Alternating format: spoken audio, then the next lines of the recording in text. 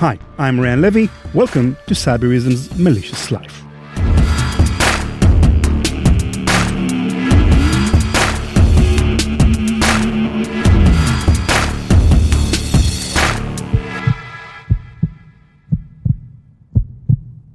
It's probably safe to say that when 30 years old Ross Ulbricht launched Silk Road, the Amazon of drugs, in February 2011, he had no idea that within less than a year, his libertarian free market experiment would become a record-setting success, netting him hundreds of millions of dollars. But Silk Road's newfound fame did more than bring the site more sellers and buyers. It also brought it more attention from law enforcement agencies, as well as hackers and other shady characters. At Chicago's O'Hare Airport, over a period of 4 months, ICE agent Jared Deryagian had amassed hundreds of envelopes containing various drugs sent to Silk Road customers. He even opened an account on Silk Road and ordered drugs from several international sellers. Most of the items he ordered were indeed sent to his P.O. box. Silk Road was living up to its reputation. But when Deryagian tried to convince his managers to investigate the matter more closely, he was met with a refusal. The quantities of drugs he seized so far, his bosses said, were too small to warrant a full-blown investigation. And so, for the present time, Deryagian was still a task force of one. But not for long. At roughly the same time, a multi-agency task force was being assembled in Baltimore, Maryland, to take down the Silk Road.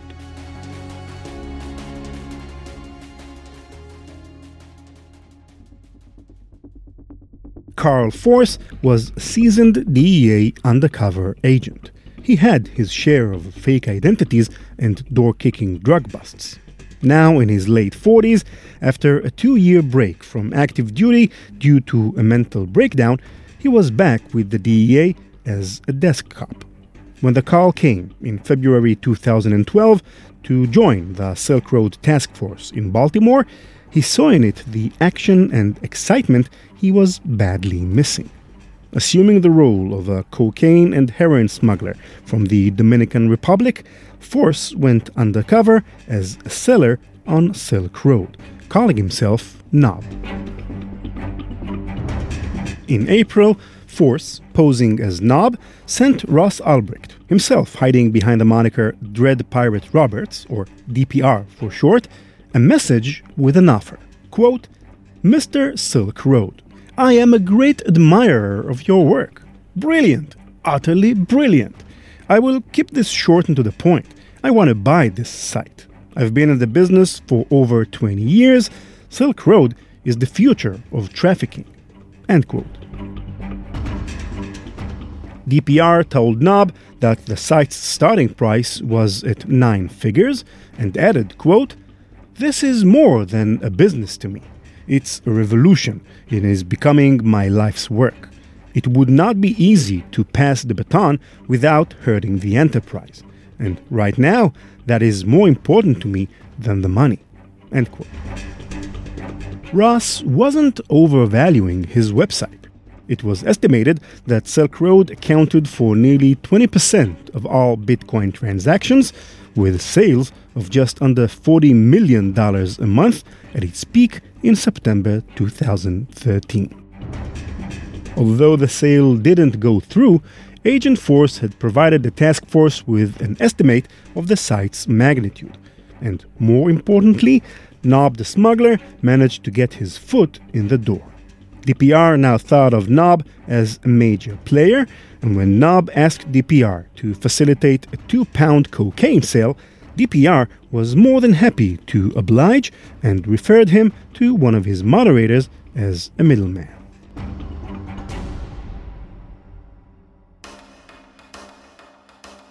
In January 2013, a van was parked across the street from a house in Spanish Fork, Utah. The DEA agents who were sitting inside it were watching intently as a man wearing a Postal Service jacket dropped off a small package on the doorstep. 47-year-old Curtis Green picked up his wife's pink walking cane and hobbled to the front door to check out the delivery. A sickly, overweight man whose body has betrayed him at an early age, Green was in chronic pain, which is why he chose chronic pain as his handle in Silk Road, where he had been working as a moderator, deal broker, and the occasional middleman for the past 2 months. With the DEA agents watching his every move and waiting for the opportune moment to pounce, Green bent over laboriously and picked up the package. He wasn't expecting any delivery, and so after inspecting the envelope, he threw it in the outside garbage can. The DEA agents were left slack-jawed. It seemed like their planned drug bust was going down the drain. But a few minutes later, Green, having apparently changed his mind, went outside again and retrieved the package from the trash. That was exactly what the agents were waiting for. A SWAT team busted down the front door, and Curtis Green was thrown to the floor with traces of cocaine on his hands and face. The frightened Green immediately offered his full cooperation. It was a fortuitous turn of events for the Baltimore task force because, as it turned out, Green had admin privileges to private user messages, details of sales transactions, and access to Bitcoin accounts of users and moderators, including that of DPR. In other words, Green, for all his frailty, was a big fish. Somehow, Ross Ulbricht learned of Curtis Green's arrest and was understandably concerned by his potential to flip. At the same time, he was also alerted by another moderator that $350,000 had been stolen from the website. The theft was quickly traced back to Chronix Pain account. So DPR reached out to Nob, the seasoned smuggler, with a question. Can you fix the problem? That is how Curtis Green, aka Chronic Pain, found himself being fake waterboarded by a government agent at a Salt Lake City Marriott Hotel bathtub while DEA agent Carl Force was taking pictures. But Variety Jones, Ulbricht's trusted friend and mentor, was still pissed. Quote, "At what point in time do we decide we've had enough of someone's shit and terminate them?" he wrote on a secure chat. The other moderators were also concerned. They were afraid Chronic Pain would cooperate with the feds or skip town with the money he stole. "I would have no problem wasting this guy," DPR replied. Nob's assignment was therefore changed. For a mere $80,000, he was hired by DPR to make Chronic Pain disappear for good, making it the first of 6 alleged assassinations ordered by Ulbricht. Force instructed Green over the phone on how to fake kill himself.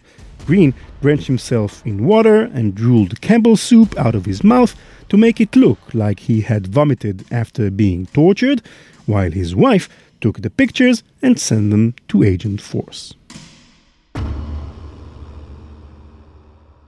At this point in time, being hacked, ransomed, DDoSed, and stolen from had become almost a routine for Ross Ulbricht.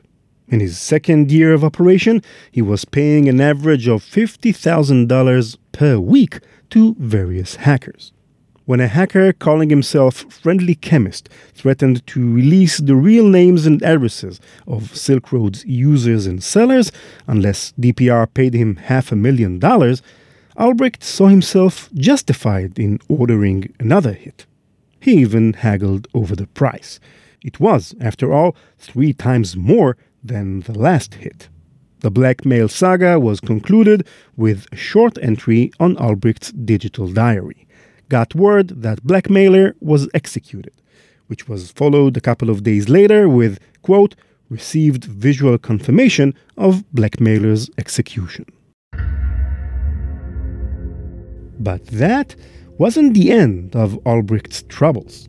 In April, he got a message from someone calling himself Death from Above, who threatened to assassinate him unless DPR paid him $250,000. Quote, I know that you had something to do with Curtis Green's disappearance and death. Just wanted to let you know that I'm coming for you. You are a dead man. Don't think you can elude me. End quote. Albrecht was apparently unfazed by the threat. He replied to Death from Above, quote, I don't know who you are or what your problem is, but let me tell you one thing. I've been busting my ass every goddamn day for over 2 years to make this place what it is. I keep my head down. I don't get involved with the drama. Somehow, psychotic people still turn up at my doorstep. I've been hacked, I've had threats made against the site, and now, thanks to you, I've had threats made against my life. I know I'm doing a good thing running this site. Your threats and all the other psychos aren't going to deter me. Stop messaging me and go find something else to do. End quote. In New York City, Gary Elford, an IRS agent with the Department of Criminal Investigations, was called to his boss's office. There's a multi-agency task force trying to take down Silk Road, he was told, and they need someone to follow the money. Elford was the right man for the job. A meticulous man, Gary Elford always read everything 3 times just to make sure he didn't miss anything. But after a few months with the New York Task Force, having read everything on the FBI and DEA's database 3 times, Elford grew frustrated. They were getting nowhere while Silk Road was getting bigger. So Elford decided to do what other mortals do when they don't know the answer to something. He asked Google.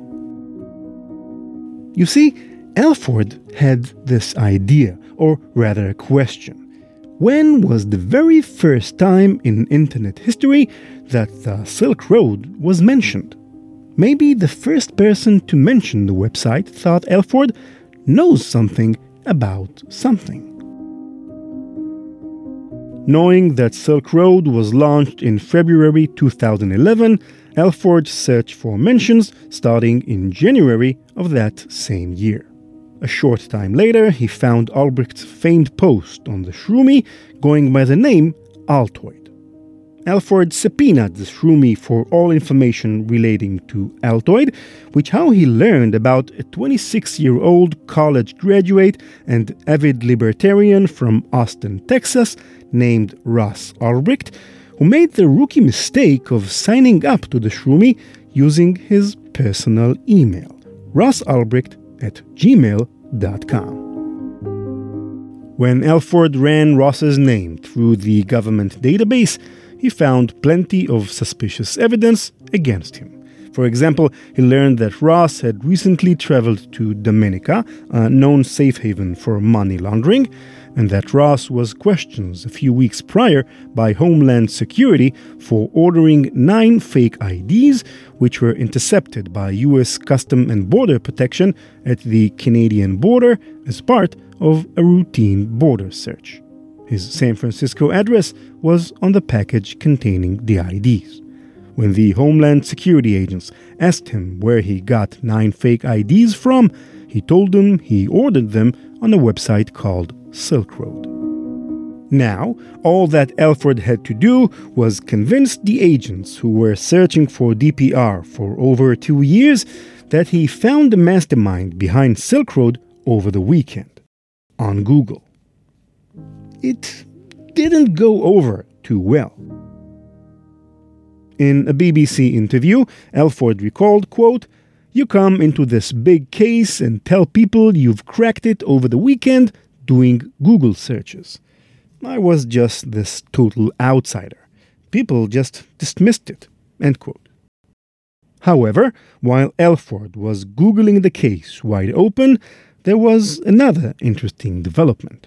By tinkering with Silk Road's login interface until it leaked an IP address, the task force was able to figure out the website's server location, a data center in Iceland.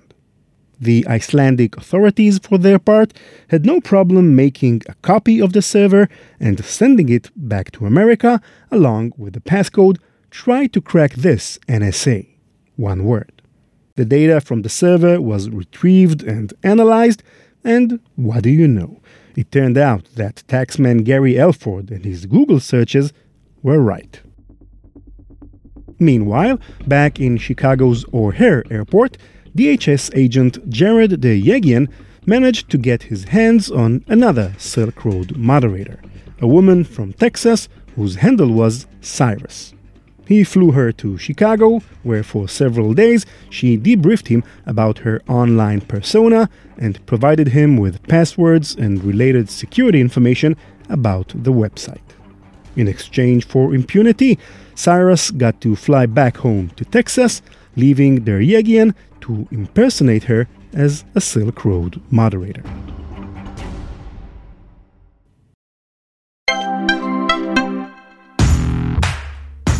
The best strategy for organizations to avoid becoming a victim of ransomware is to prevent the attack from being successful in the first place.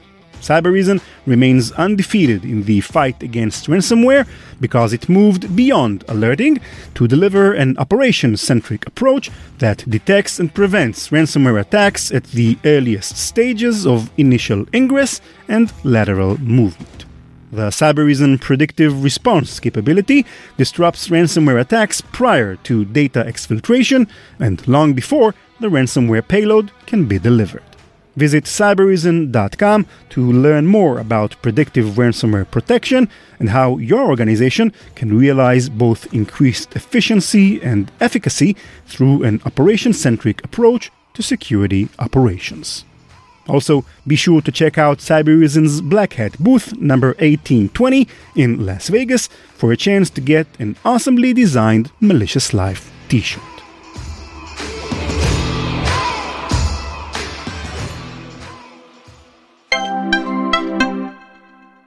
For 2 weeks, the FBI had been following Ross Ulbricht around the neighborhood of Glen Park, San Francisco, where he had been living for the past year. Deryegian, who was now a full-time Silk Road employee, stayed glued to his laptop, updating the San Francisco team when DPR was on and offline. DPR was offline when Ross Ulbricht went on dates, hikes, coffee runs, or just hung out with friends. When Ross was spotted working on his computer, DPR was also logged on to the website. The timeframes matched. It was time to fly everyone to San Francisco to take down the Silk Road. On October 2nd, 2013, at about 3 p.m. in the afternoon, Ross Ulbricht decided he needed a change of scenery. He had been working from his apartment all day and needed a break. Ross logged off the site, grabbed his laptop, and walked down 3 flights of stairs to the street and towards the local coffee shop. When he arrived at Bellow Coffee, he realized the place was packed with patrons. Not a good place to be running the Amazon of drugs, he thought, and crossed the street to the Glen Park Public Library.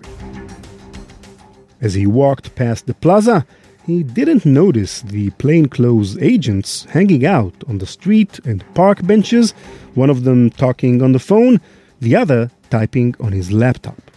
To get the evidence they needed, the FBI had to catch Ross red-handed, on the site with his laptop open and logged on as DPR. It was up to Deryegian, who was sitting with his laptop on the bench at the plaza, to make sure that DPR was logged on. Ross went into the half-empty library and looked for a good spot, somewhere with steady Wi-Fi and few people. While he was getting settled, a small group of people entered the library and spread out.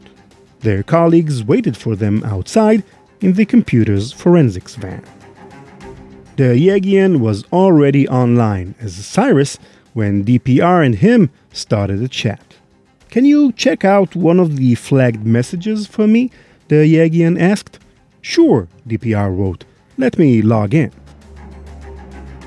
While DPR was checking the flagged message for Cyrus, a couple who was seated at a table behind Ross began a heated argument.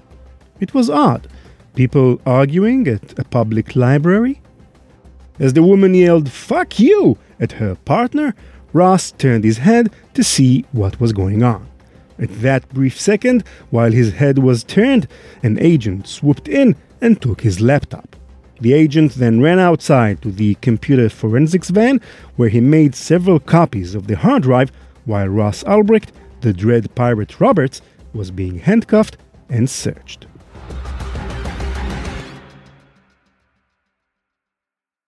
Ross was locked up for 2 weeks in a jail in Oakland, California, until he was transferred to New York City, where he stood trial. The government offered Ross a plea bargain of 10 years to life, but he refused. He wanted his day in court. Maybe he felt he had the moral high ground. In a 2020 article for Vanity Fair, author Nick Bilton wrote, quote, "Ulbricht had made an argument that he had started the Silk Road site to try and create quote-unquote harm reduction within the war on drugs, allowing people to have a safer place to buy and sell illegal wares without the worry of being harmed by the dealers or arrested by the police. For this, he reasoned, and because he did his drug dealing from a computer, not the streets, he should not be charged to the full extent of that law." End quote. But the judge presiding over the case considered this argument an utter nonsense, an attempt by a middle-class, educated white man to distance himself from the fact that he was in fact a drug dealer and to paint himself as an ideological freedom fighter just because he sold drugs from the privacy of his own home. Quote, "No drug dealer from Harlem or the Bronx would have made these arguments. It's an argument of privilege." End quote. According to Bilton, the seizure of Ross's laptop while he was still logged on as the Dread Pirate Roberts decimated all lines of his lawyer's defense. They had everything: the secured chat on Silk Road, the digital diary Ross kept, passcode, source code, accounts, name and addresses of buyers and sellers, photo IDs of all moderators, and the assassination orders. His defense went from "it wasn't him" to "it was him, but he only built the site" to "okay, he built the site, ran it for a few months, but then sold it to someone else." But to no avail. There was also an attempt to dismiss the money laundering charges because Bitcoin isn't real money. But the evidence was insurmountable. The jury deliberated for only 3.5 hours before they passed a guilty verdict. After the trial, Bilton interviewed one of the jurors who told him they had actually reached the guilty verdict within minutes, but broke for lunch to make it look like they had actually deliberated. Ross William Ulbricht was convicted on 4 counts of conspiracy to money laundering, conspiracy to commit computer hacking, conspiracy to traffic fraudulent identity documents, and conspiracy to traffic narcotics by means of the internet. The assassination charges were dismissed by the DOJ as no bodies were ever found. District Court Judge Catherine Forrest gave him a sentence that exceeded that requested by the prosecution: 2 life sentences plus 40 years without parole. Ulbricht is now starting his 10th year of incarceration. He has a Twitter account where he shares tidbits of jail life and thoughts. He wrote code for a computer program which he can't sell because he is a prisoner. There's also a Free Ross Ulbricht initiative championed by his mother, Lynn. According to their website, freeross.org, over 500,000 people have signed a petition demanding clemency for Ross, stating that the severity of his sentence was a miscarriage of justice. According to Lynn, first-time offenders charged with non-violent crimes are usually sentenced to a maximum of 20 years in prison, while Ross's punishment was much, much harsher. Among his supporters, you can find none other than Ross's alleged first murder victim, Curtis Green. In a tweet from 2017, Green wrote, quote, "Ross Ulbricht got a raw deal. There is so much more to the Silk Road story than people know, and I can't yet talk about. I don't believe Ross is dangerous or that it's in his character to order a hit on anyone. He should never have gotten that horrible sentence." End quote. The Free Ross website also publishes his writings and has recently started selling his art as NFT. All proceeds go to pay so kids could come visit their parents in jail. Ross, through his supporters, is also fighting for prison reform. Several hundred people from 43 different countries have been caught since Ross Ulbricht's arrest, concluding with the capture of Variety Jones. A Canadian living in Thailand, Roger Thomas Clark, was extradited to the United States in 2018, where he pleaded guilty in a Manhattan court. As of 2022, his sentence is still pending. But the biggest surprise following the conclusion of Ulbricht's trial was the arrests of two members of the task force itself. Remember when I told you that immediately following Curtis Green's arrest, a moderator alerted Ulbricht that some $350 were stolen from Silk Road? Well, it turns out this was no coincidence. Secret Service agent Sean Bridges was a computer forensic expert with the team. After Curtis Green was arrested in Utah, Bridges confiscated his computer as possible evidence, but then used the admin credentials he found in that computer to siphon off $350,000. He also locked several Silk Road dealers out of their accounts and then drained their bitcoins, valued at over $820,000. Bridges was sentenced to 71 months in prison, but was later caught trying to leave the U.S. before the beginning of his prison term. In 2021, it was discovered that Bridges was also involved in the theft of some 70,000 bitcoins from Ulbricht's account. Needless to say, his jail sentence just keeps getting longer. The second arrest following the trial was even more surprising. It was none other than DEA agent Carl Force. Unbeknownst to his superiors, Force, who was communicating with the DPR as Knob, created another account on Silk Road under a different name, Death from Above. It was him who tried to blackmail Ulbricht, and when that got him nowhere, he created another Silk Road identity called French Maid. As French Maid, he offered DPR inside information about the government investigation against Silk Road. Ulbricht paid Force $100,000, but probably got no information in return. It was also discovered that Force was involved with a digital currency exchange company called CoinMKT, and abused his position as a DEA agent to do criminal background checks for various customers. Lastly, he stole some $300,000 from a customer. Carl Force was sentenced to 78 months in prison. U.S. District Judge Richard Seaborg said in his sentencing hearing, quote, "The extent and the scope of Mr. Force's betrayal of public trust is quite simply breathtaking. It is compounded by the fact that it appears to have been motivated by greed and thrill-seeking, including the pursuit of a book and movie deal." End quote.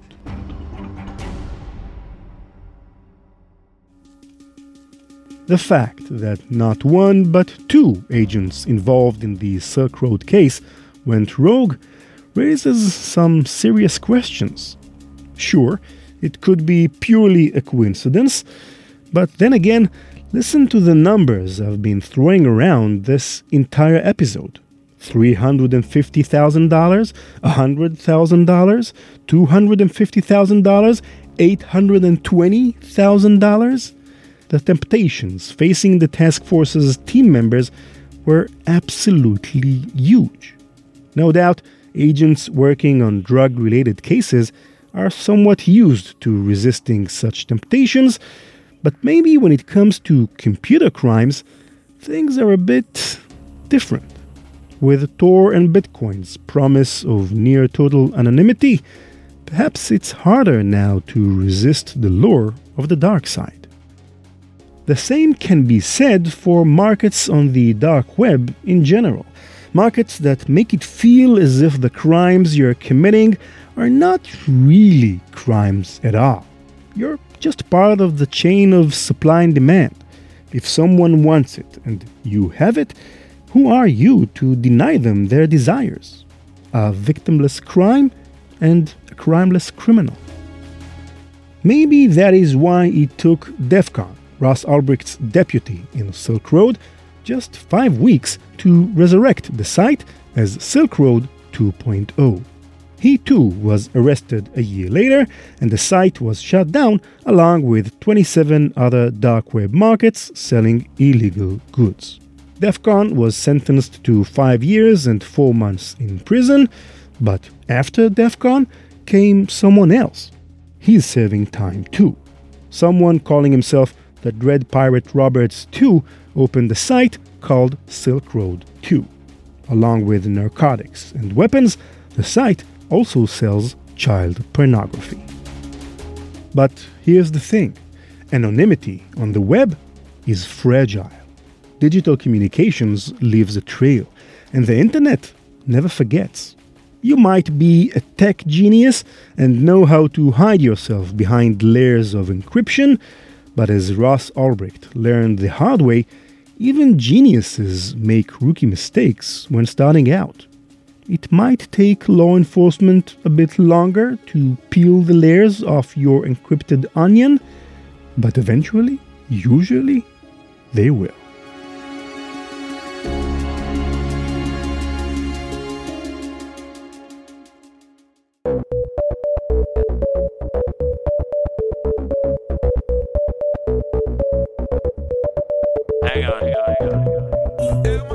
That's it for this episode. Thank you for listening. The Silk Road mini-series was produced by Michal Levartovsky, edited by me, with sound design by Yotam Halachmi. Our website is malicious.life, and you can follow us on Twitter at @maliciouslife or me at @ranlevy. That's RANLEVI. Malicious Life is produced by PI Media. Thanks to Cybereason for underwriting the podcast, and this is also a good time to congratulate Cybereason on its 10-year anniversary. An amazing success story, no doubt. Learn more about Cybereason at cybereason.com. Bye-bye.